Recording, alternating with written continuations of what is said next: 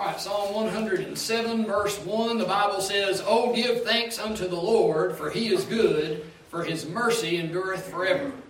Let the redeemed of the Lord say so, whom he hath redeemed from the hand of the enemy, and gathered them out of the lands, from the east and from the west, from the north and from the south. They wandered in the wilderness in a solitary way. They found no city to dwell in. Hungry and thirsty, their soul fainted in them." Basically, they're just lost. Verse 6, "Then they cried unto the Lord in their trouble, and he delivered them out of their distresses. And he led them forth by the right way, that they might go to a city of habitation. Oh, that men would praise the Lord for his goodness and for his wonderful works to the children of men." Verse 9 begins this morning's text. "For he satisfieth the longing soul, and filleth the hungry soul with goodness. Such as sit in darkness and in the shadow of death, being bound in affliction and iron, because they rebelled against the words of God and contemned the counsel of the Most High. Therefore he brought down their heart with labor. They fell down, and there was none to help. Then they cried unto the Lord in their trouble, and he saved them out of their distresses. He brought them out of darkness and the shadow of death, and brake their bands in sunder. Oh, that men would praise the Lord for his goodness and for his wonderful works to the children of men. For he hath broken the gates of brass and cut the bars of iron in sunder. Fools, because of their transgression and because of their iniquities, are afflicted. Their soul abhorreth all manner of meat, and they draw near unto the gates of death. Then they cry unto the Lord in their trouble, and he saveth them out of their distresses. He sent his word and healed them, and delivered them from their destructions. Oh, that men would praise the Lord for his goodness and for his wonderful works to the children of men, and let them sacrifice the sacrifices of thanksgiving, and declare his works with rejoicing." Now look at just the last couple verses of the chapter. Verse 42, it says, "The righteous shall see it and rejoice, and all iniquity shall stop her mouth. Whoso is wise and will observe these things, even they shall understand the loving kindness of the Lord." So I want to preach the second in the series of understanding the Lord's loving kindness. Dear Heavenly Father, I pray you come down, as we've already said, though we're unworthy, and speak to us, God, and give us some life lessons. And Lord, we sure need them. And we sure live in a day where there is a famine of wisdom and understanding of how to even live our lives, and it is showing up in our day. And Lord, how miserable we are in spite of the tremendous blessings and financial abundance that we're surrounded by. I believe we're more miserable maybe than ever before, certainly near the top of all time. Lord, I pray that you'd help us to know some things from your word to save us from this condition. In Jesus' name I pray. Amen. I want to say this morning that God's goodness to rebels and fools shows his loving kindness. Now, this psalm, as we've already said, gives the understanding of the loving kindness of the Lord. And in the last message, it showed his loving kindness to people that are just lost. They're just alone. They're just in the wilderness. They don't have any direction. They don't know how to get out. And that's no fun at all. It's not a good place to be. But today, it gets worse. It's one thing just to be lost. It's something else to be a rebel. Amen. God gets rougher with you when you're a rebel. That's right. Unto whom much is given, much is required. And when you know better, and those of you that have been under Bible believing, teaching, and preaching, you know better. When you go against it, it's going to be worse than somebody, poor thing, never had a chance and didn't know. It's going to be a different level. God's got some special reminders for you. Bless your heart. And same way with fools. And we'll talk about the definition of these as we go through the study. Now, this is probably the heart of this psalm. And while it's true that God allows terrible consequences in the lives of rebels and fools, it's equally true that he is standing right there proving his loving kindness, drawing people back to himself, not only when they're lost, but even when they've been a hard-hearted rebel. If you don't get right with God, it's not because He isn't offering that to you. It's because you chose not to go. Amen. He is standing there with outstretched arms. The question is, will you come to yourself? Romans 2:4 says, Despisest thou the riches of His goodness and forbearance and long-suffering, not knowing that the goodness of God leadeth thee to repentance. But after thy hardness and impenitent heart treasurest up unto thyself wrath against the day of wrath and revelation of the righteous judgment of God. Don't treasure up unto yourself more wrath. Don't let it happen. You know, they tell us about compound interest and how if you put your money in the bank, that compounds the interest, you'll get it a whole lot faster. They asked Benjamin Franklin one time, they said, what is the most powerful force you've ever come across? And he said, compound interest. If you ever put your money in a real good mutual fund or something that's really growing quickly, it will blow your mind how fast your money can grow. Now let me tell you the opposite side of that. The opposite side of that is you can invest in anger and contempt and despising of God, and you'll be surprised how fast your punishment will compound. Amen. Very true. Treasurest up unto thyself wrath. Just like your money will get bigger and bigger and bigger if you invest it wisely, your troubles will get bigger and bigger and bigger and here's the big key, if they are against God. Now, I don't recommend that you do anybody wrong. I don't recommend you do any man, woman, boy, or girl wrong. Your mama, your daddy, your brothers, your sisters, your friends, your boss, your co-workers. I don't recommend doing anybody wrong. But if there is one that it is especially stupid to do wrong, it would be God. Amen. Make sure no matter what else is going on in your life, make sure no matter how much you might be treating someone else unjustly, make sure you and God are close. For your own self, if no other reason. He can put some hurting on you that nobody else can. So let's look. There's only 2 points here. Now, they're pretty heavy points, but there's only 2 points here. The repenting rebels and the repenting fools. Rebels and fools. That's what we'll preach about. All right, let's first of all look at the description and history of the rebels. All right, verse 10, it says of this rebel, it says, such as sit in darkness and in the shadow of death, being bound in affliction and iron. All right, that's different than the guys we preached about last week. They were lost in the wilderness, but this is more of a man-made affliction. Don't get in a man-made affliction. If you find yourself in affliction, let yourself just fall into the hands of God to get you out of it. God, if you're lost in nature, just trust the God of nature to get you out of it. But here is somebody who is sitting. Now, sitting represents being brought to inactivity and ineffectiveness. Dr. Ruckman had a great sermon he used to preach called Sitting and Watching, from that text there in the Gospels where he said, and sitting, they watched him there. I think he got that from Talmage, the preacher up north from years ago. Sitting and watching. Let me tell you what our generation is. They sit and watch way too much. All right. And I'm as guilty as the next. I grew up watching TV, and I like movies, and I like watching ball games, and I like watching educational, documentaries and videos and that sort of thing, and figuring out stuff I don't understand. But here's the problem with that. You end up sitting and watching too much. Amen. And you end up looking at this world's pictures too much. And I got the same weakness that most people do these days. Look out for sitting. You know what happens? You fall into inactivity. You know what happens when you fall into inactivity? You get ineffective. That is, you don't get anything done. Amen. You don't reach any goals. You don't end up where God wants you. You want to know the rule of success? Bob Jones Sr. said this so well. He said, the man who is a success in life is the man who finds what God wants him to do and does it. Amen. Just do that.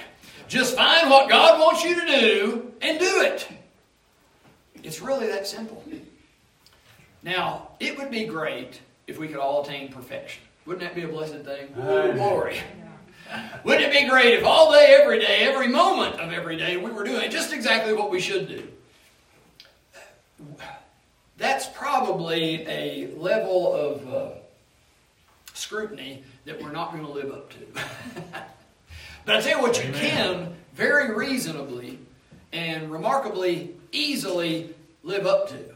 Find the main thing that God would have you do and prepare and start doing it. Amen. Now, are you going to do every little detail right? No, I'll just be honest with you. We're all human. We're all imperfect. And far from imperfect doesn't even say it strongly enough, does it? We're far from perfect. But you can find the main thing God would have you do and get busy about it. You young men that are called to preach, study, read, take opportunities, spread the word, get busy about it. Whatever it is God has called you to do, learn it. Do your best at it. And watch His blessing come all over your life. What a blessing it'll be. Sitting. All right, second thing is not only are they sitting, but they're sitting in darkness and the shadow of death. We live in a dark day. From time to time, somebody that I know well, or somebody that I work with, or somebody that I'm acquainted with, I'll see them and I can tell by the look on their face something's wrong. It is almost as if there is a cloud over their head. Some of you have told me over the years from time to time, Brother Bob, we can see it all over your face. You were going through it, man. And let me tell you, a miserable place to be where you're just sitting in darkness in the shadow of death. And it just doesn't look like there's any hope, there's any way out. That is a horrible place to be. But it gets worse. They're sitting in darkness and the shadow of death, and look at this word in about the middle of verse 10, bound. They're tied up. They can't get free. At least lost in the wilderness, you can move. At least lost in the wilderness, you can walk over here and get a drink of water. At least lost in the wilderness, you might come up with a snare and catch a squirrel and have something to eat. At least lost in the wilderness, you can move and do something. But here, they're sitting in darkness and the shadow of death and bound and can't even help themselves. In affliction and iron. Affliction means you're hurting. Can't even do anything. You know, if you're home and you're hurting, you can at least get up and take an Advil. But if you're sitting there hurting and you're bound, you can't even get up. You can't even go ring the bell to call the jailer to come do something for you. You're just bound. It's unpleasant. It's hurtful. And notice what they're bound in iron. You know what that tells me? Hopeless. Anybody here big and strong enough to break out of iron? Iron's a little stronger than us. I mean, we joke about, Superman being the man of steel, and I've joked over the years, don't worry about me. I'm tough as nails. I'm the man of steel. I can take it. But truth of the matter is, if you're up against iron, you're going to lose that battle. There's no way out of that. You get some good thick iron in there, you're hopeless. Verse 10 is describing some awful mess right after saying in verse 9 that God satisfied the longing soul and filled the hungry soul with goodness. You want to know what will make it miserable for you is when you look up and see one group of people with the joy of the Lord and the provision of the Lord and the power of the Lord and the blessing of the Lord, and you're sitting there bound in affliction and iron. I remember Johnny Cash singing that song about in a prison and looks out the window and sees the people on the trains going by and eating and drinking and whatever they wanted to do. And it just was a reminder that he was stuck in Folsom prison or whatever it was that he was. And they were free. Listen, you want to get miserable? You just start being like the rebels in this passage and look up and see people with the joy of the Lord and the blessing of the Lord and realize you're bound in affliction and iron, and that'll make it even worse. Now, what in the world did they do to get in this mess? Verse 11, because. Aren't you glad for because in the Bible? God wants you to know why this happened. Amen. God wants you to know how they got in this mess. Let me give you the because of somebody who is sitting in darkness and in the shadow of death, bound in affliction and iron, because they rebelled against the words of God and contemned the counsel of the Most High. It's your fault. I don't deny that other people contributed. It's real hard sometimes for those that we love very dearly and we identify so much with them that we get thinking, well, the problem was they got around some bad friends that taught them this. No. The problem is their own wicked heart did it. They chose to go with those friends. Amen. And some people very close to me, get in some trouble, and there were some people that enabled them. And some of the other people that loved these people very dearly, very close to me, took out all their anger on the people that enabled them to do some of the things that they're doing, and told how sorry they were to enable their dear loved one to do these things. And I don't deny that they have a part and they'll answer for their part one of these days on Judgment Day. But if you find yourself bound in affliction and iron, you chose to be in some of those places with some of those people doing some of those things you didn't need to do. Amen. Yeah. It says because they rebelled against the words of God. They rebelled against God's words. Let me tell you what don't do. I gave some warnings this morning after some prayer requests saying, don't touch that stuff, don't touch that stuff, don't touch that stuff. Let me give you one just equally as urgent. Don't rebel against the words of God. Amen. Yes. Once you see a teaching is in this Bible, I don't care if you hate the guy who's telling it to you. Don't rebel against the words of God. You will end up bound in affliction and iron. And you're doing something to spite that guy just because you hate him won't change the fact that this teaching comes from the Word of God, and you rebelling against it is going to get you in trouble. And it ain't going to do anything to that guy you hate. How did they get in this? Well, to summarize and to say it succinctly, they rebelled against God's words. All right, now here's another one. Verse 11. And contemned the counsel of the Most High. That word contemned is kin to our word contempt.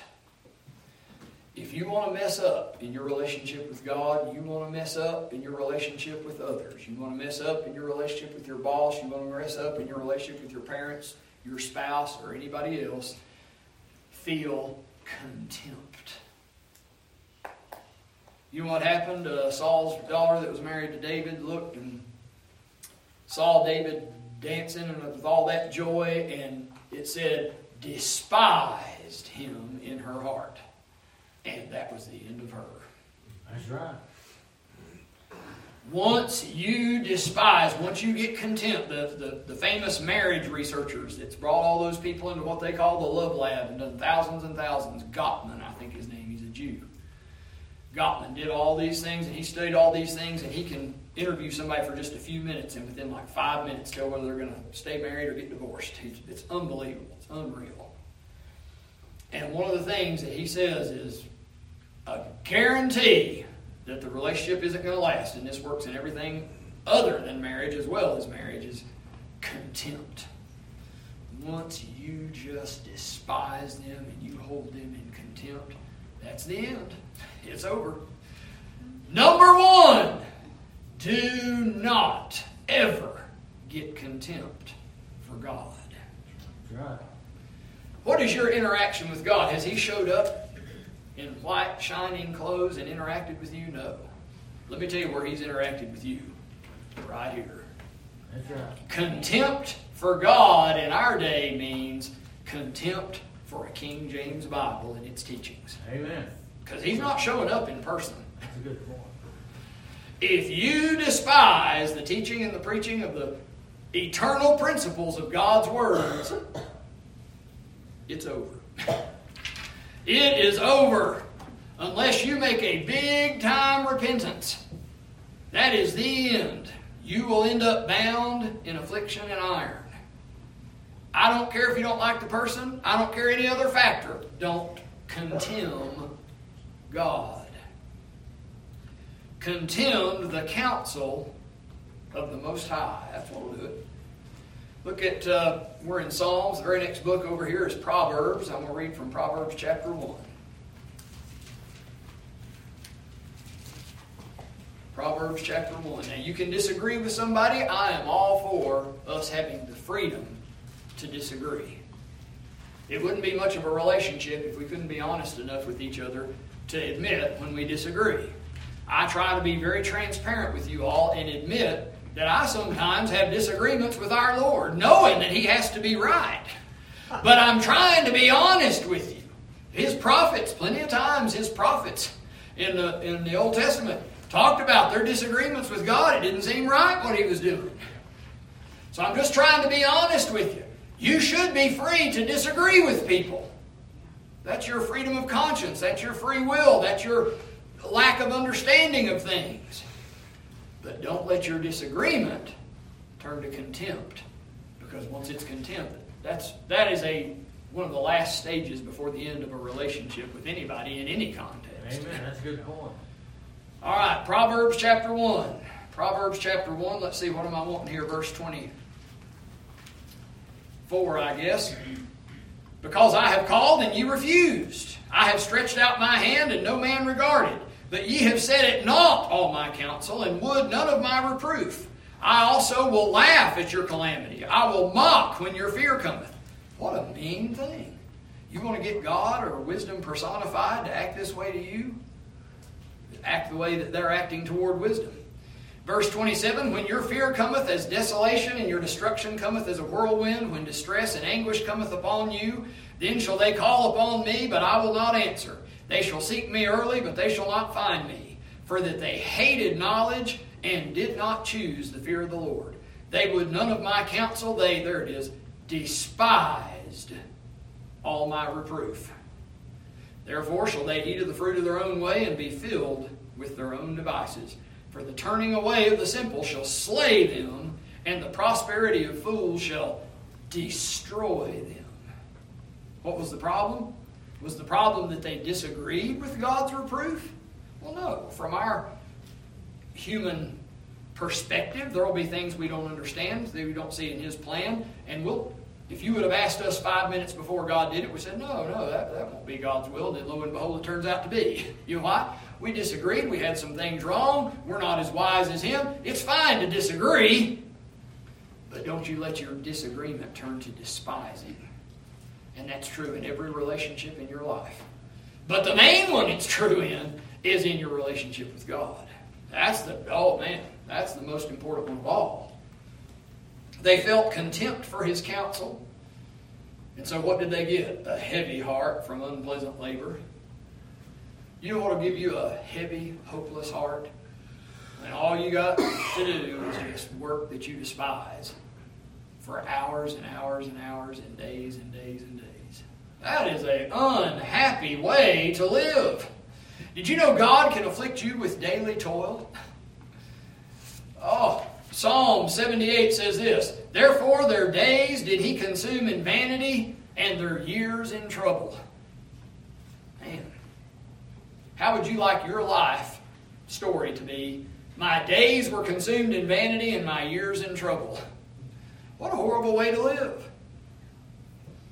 Psalm 106, and He gave them their request, but sent leanness into their soul.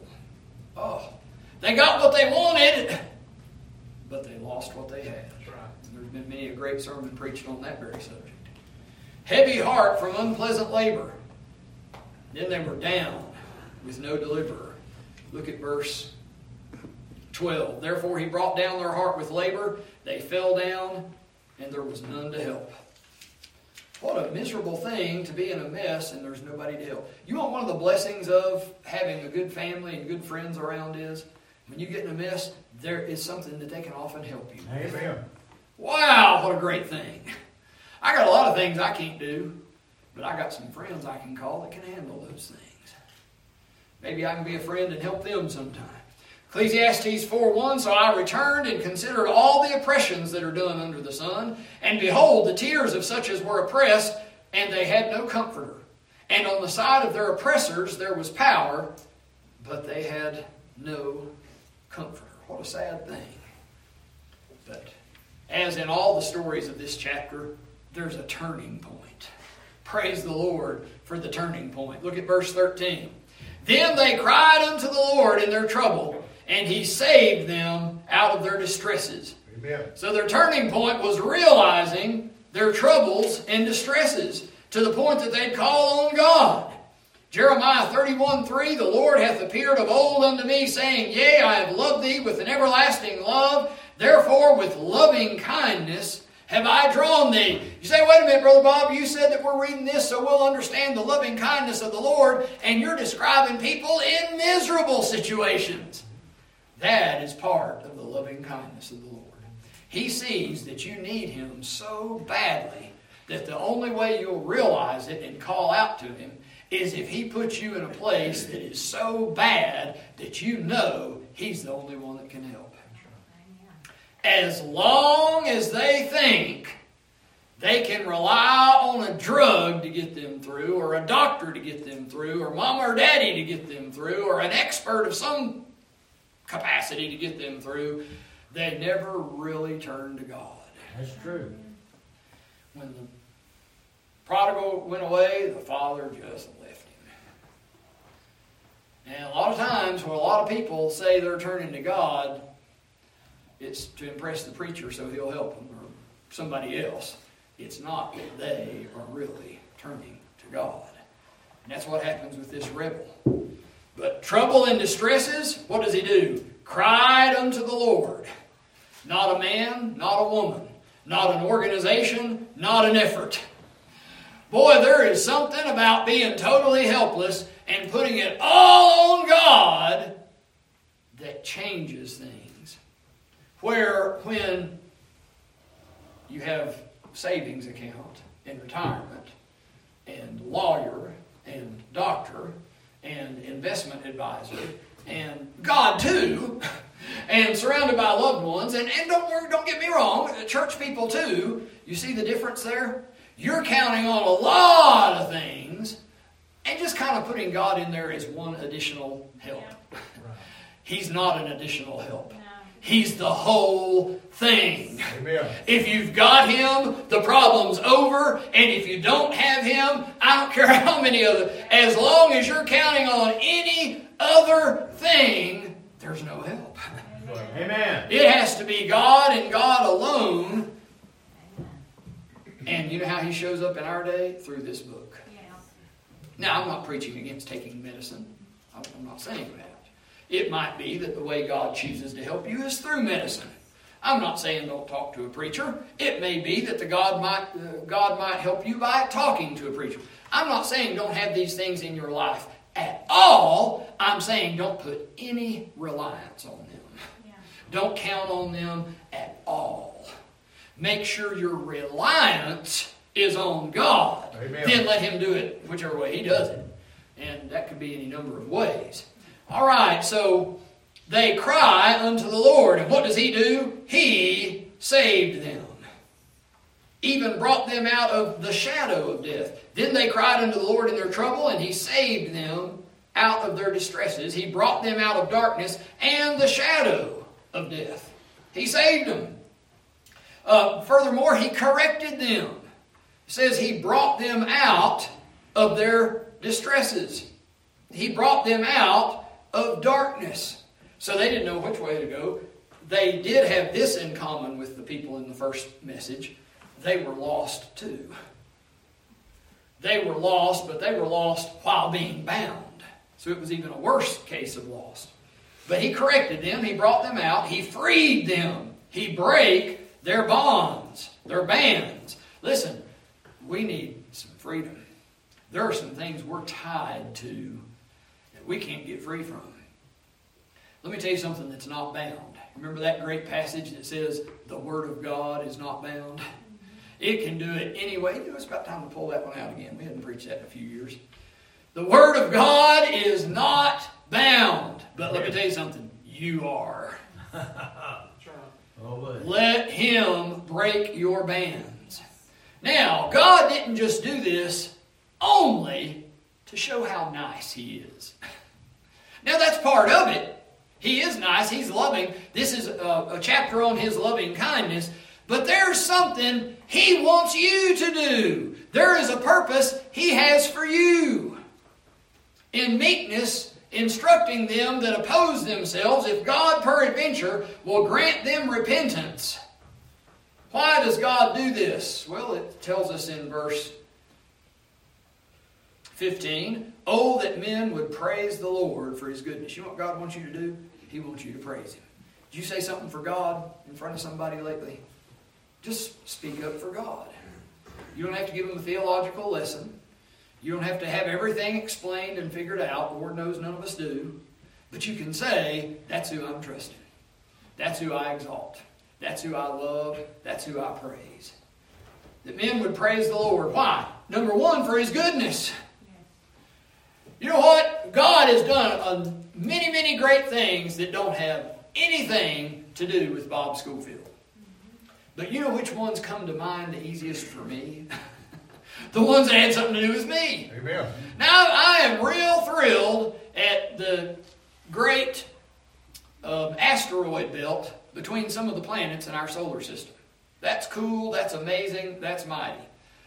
Jupiter and that big red spot and Saturn and those rings, those are some neat things. Kind of neat to look at pictures of them.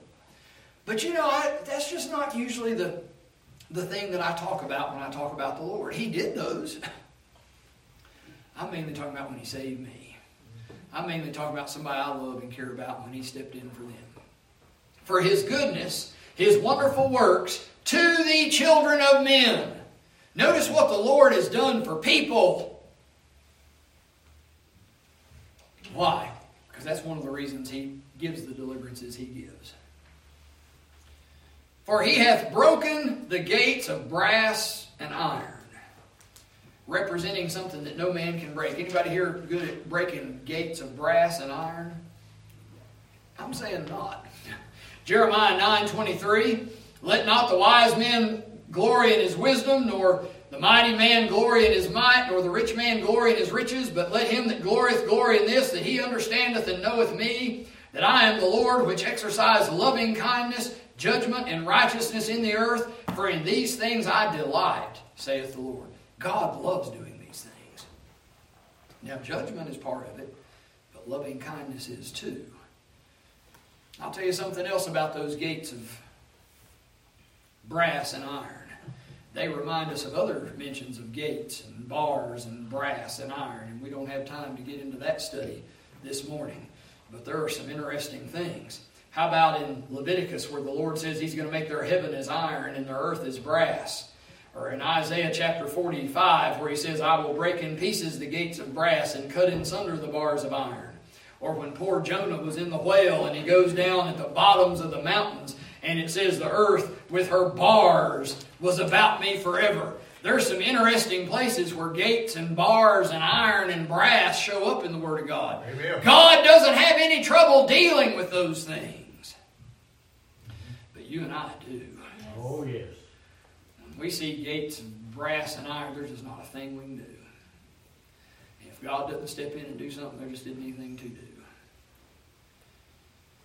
All right, now that's the repenting rebels. Now let's look at the repenting fools in verses 17 to 22. First of all, let's look at their description in history. It says in verse 17, "Fools, because of their transgression and because of their iniquities, are afflicted." Now, fools, I looked up that word fool in the Bible and saw that foolishly is mentioned there in respect to Jacob and Laban, when Jacob did something that Laban could have hurt him for. And he said, you've done foolishly, because it's in the power of my hand to do you hurt. Said, God came to me in a dream, told me I better not touch you, so I won't. But normally, buddy, you better not do somebody like this, because that's going to get you hurt. It's in the power of my hand to do you hurt. That's acting foolishly. All right, also Saul. What did he do? He lived foolishly in that he brought punishment on himself. Oh me, 1 Samuel chapter 26. You know what that reminds me? Fools hurt themselves. We live in a day of great self-destruction. Amen. People doing habits that are hurting them. And by the way, the Bible-believing Baptists aren't immune to this. You can find Bible-believing Baptists doing all the stupid habits that's killing us as much as anybody else. And one of the big ones is this one right here. Oh, yeah. They're going to be spending hundreds of thousands of dollars just to try to keep themselves alive on a hospital bed one of these days if they don't quit. Yeah. But you know what your problem is? You're a fool when you do something that hurts yourself. And it says here in verse 17, fools, because of their transgression and because of their iniquities, are afflicted. Again, God gives us a great because. What got us in this mess? Transgression and iniquities. Transgression means breaking a law or command. Iniquity means great injustice or wickedness. So what do they get? Afflicted. Afflicted. Verse 17, afflicted to the point that verse 18 says, their soul abhorreth all manner of meat. They're miserable in their sickness. How do you feel when you're so sick you don't even want to see or smell food? Is that one of your happy times? No, that's when you're miserable. You know, one of the main reasons that we party and that we break the rules and that we go against the Lord and we say, don't tell me what to do, I'll rule my own life, is because we're wanting to go have fun. That's right. But it ends up lost in last week's sermon, or bound in affliction and iron in the rebels that we just talked about, or miserable in sickness where you don't even want food. Let me tell you something. If you're halfway healthy and feeling good and in a good mood, food looks good to you. If you don't even want to see any food, you're not feeling right. God put something in us where we like food. When He has a celebration time in the Old Testament, they have a big feast. Food is a good thing. Let's not turn it into a bad thing, okay? But it's a good thing. When somebody wants nothing to do with all manner, I'm talking abhorreth all manner of meat. I don't mean, well, I'm full, I've had enough. That's not abhorring. Abhorring is, ooh, get that away from me. Amen. You want to get that miserable? Let me tell you what to do. Be a fool that takes part in stuff that is hurting you. Even the world, as we've often quoted, warns you against self-destructive behaviors. They are afflicted. They're miserable instead of having fun. But it's worse than that. They're even near death. It says in verse 18, and they draw near unto the gates of death. Hey, you know what? If you're so miserable that you abhor all manner of food, that's a real good time to say, wait a minute. What am I doing wrong here? Life isn't supposed to be this miserable. Why don't I change? If you are forevermore trying to pump yourself up with something to give you some joy, whether it be something the world offers or something that a substance offers or something that an addiction of some sort offers, that's a real good time to say, wait a minute, there is a deficiency in my life somewhere. We've talked before about how your body will get craving a certain vitamin or something, and you keep eating because your body's wanting that vitamin, but you're not giving it that vitamin, so all you do is keep packing the food in, and it never gets satisfied. And there's a lot of people's lives that are that way. There's something missing, and of course it's a close relationship with the Lord, and they're packing everything else in there trying to get that thing, and they never get it. Why? Because they don't try God. They're near death. You want to get near death? Just get involved in sin. James 1:15 says, when lust hath conceived, it bringeth forth sin, and sin, when it is finished, bringeth forth death. Psalm 88 says, shall thy loving kindness be declared in the grave, or thy faithfulness in destruction? My, they're near death. What is the turning point then for these fools? Verse 19 and 20. Then they cry unto the Lord in their trouble, and He saveth them out of their distresses. They cry unto the Lord after these trouble and distresses. Notice it had said the past tense back in verse 6 when the lost people cried unto the Lord. It had said past tense in verse 13 when they cried unto the Lord. But look at verse 19. It says it present tense. Then they cry unto the Lord. I wonder if there's somebody here, right here today, present tense, that needs to cry unto the Lord. This is going on all day, every day. They cry unto the Lord. You can be a part of this group. This isn't talking about just ancient history. This is talking about right now, today. You want to get in on this? Let me tell you what to do. Present tense, cry unto the Lord. Verse 19 says, and He saveth them. Present tense. Not as in verse 6, delivered them, past tense, but verse 19, saveth them out. You know what He'll do? He'll do it for you today. If He isn't delivering you today, you know what you're not doing? You're not crying unto Him. Or you're not doing what He says when He does. When He does answer you. He saveth them out of their distresses. He has loving kindness. He sent His word and healed them, verse 20 says. Folks, this is the healing balm. You will have to take this and obey it. This is how He'll do it. He won't do it any other way. He sent His word and healed them. It even reversed some of the effects of their sin. Psalm 103 says, who forgiveth all thine iniquities, who healeth all thy diseases, who redeemeth thy life from destruction, who crowneth thee with loving kindness and tender mercies. Here they have a disease, they get out of it.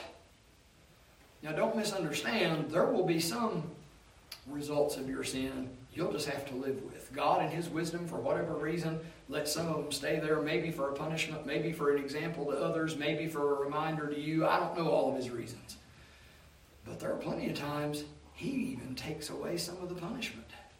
He has not dealt with us according to our iniquities. I'll never forget hearing Dr. Paisley years ago in the 80s preach 3 things God does not do. And one of them was, He hath not dealt with us after our sins. And he preached the grace of God, boy. It was wonderful. Not only does He get you out of hell, there's some things you've done even after you weren't going to hell, after you were saved, that if He had brought the full punishment, you would have sure been sorry, even here on planet Earth. And you know what He did? He just let it go. Amen. Didn't He? Yes. I'm talking about since you were saved. You know what He does? He does that sometimes because He's loving. He's full of loving kindness. And He delivered them from their destructions. Notice whose destructions they're called. Out of their, distresses. He calls them your distresses because you're the one that got in it. You shouldn't have done it. But God gives a reason for saving them. Verse 21, oh, that men would praise the Lord for His goodness and for His wonderful works to the children of men. That men would praise Him for His goodness and for His wonderful works to the children of men. Hosea 2 says, I will betroth thee unto me forever. I will betroth thee unto me in righteousness and in judgment and in loving kindness and in mercies. Let me tell you something. Our relationship with God is a lot like a marriage. In the New Testament, we're called the bride of Christ. Amen.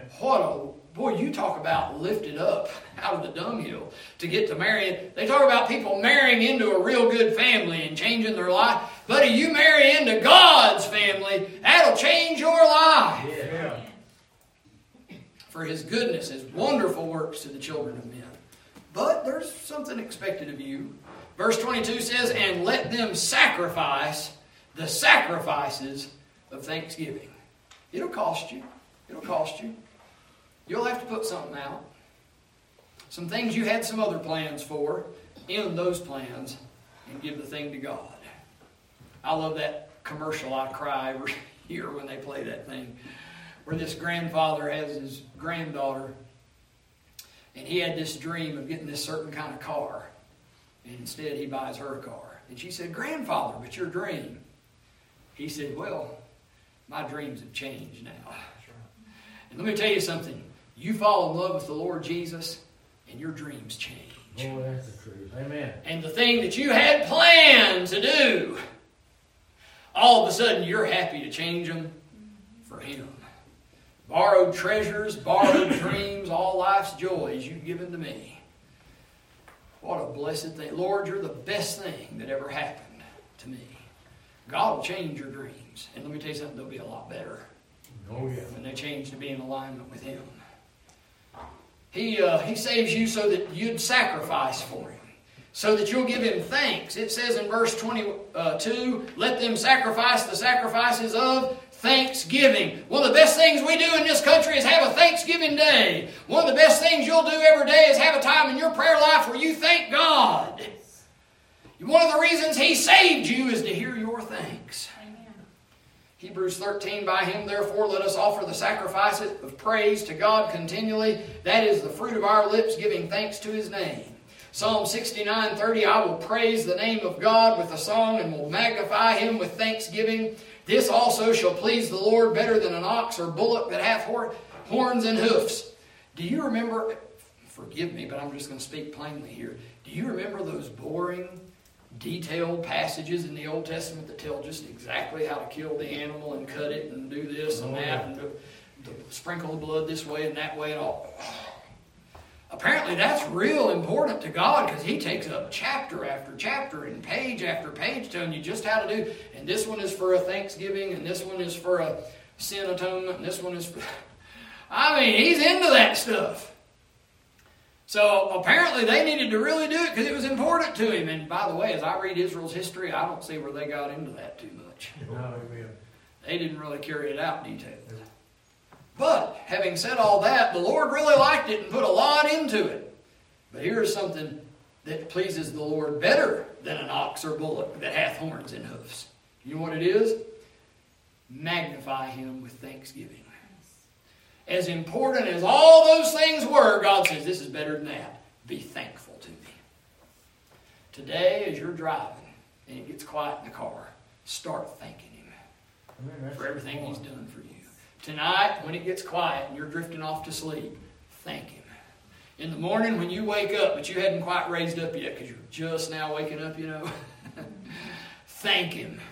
On the way to work, thank Him. Before you eat your food, thank Him. When you hug a loved one that you still have with you, thank Him. I'll tell you something else though, and this is the last point. He saves you not only so that you'll sacrifice for Him and give Him thanks, but so you will joyfully declare His works. Look at verse 22. "And let them sacrifice the sacrifices of thanksgiving and declare His works with rejoicing." You know why there's some rejoicing missing in some Christians' lives? They're not declaring His works. You start declaring His works. It is a blessing to be at Bible Baptist in Pensacola and see some people tell what God's done and some people start getting happy in there and start shouting. And maybe they shouldn't throw songbooks, but you know what they do. And maybe they shouldn't run where they about trip over somebody, but you know what they do. It was a blessing to be at Tabernacle Baptist Church in Greenville, South Carolina, and look up and somebody God had saved took off running every once in a while. I've been at Cornerstone Baptist over in Carthage and somebody took off running one time. And I went, wait a minute, I am in Tennessee, right? I didn't think they did that here. Now, I'm not saying you have to exactly run or you have to exactly throw a songbook. If you hit me with one, I'm going to get aggravated.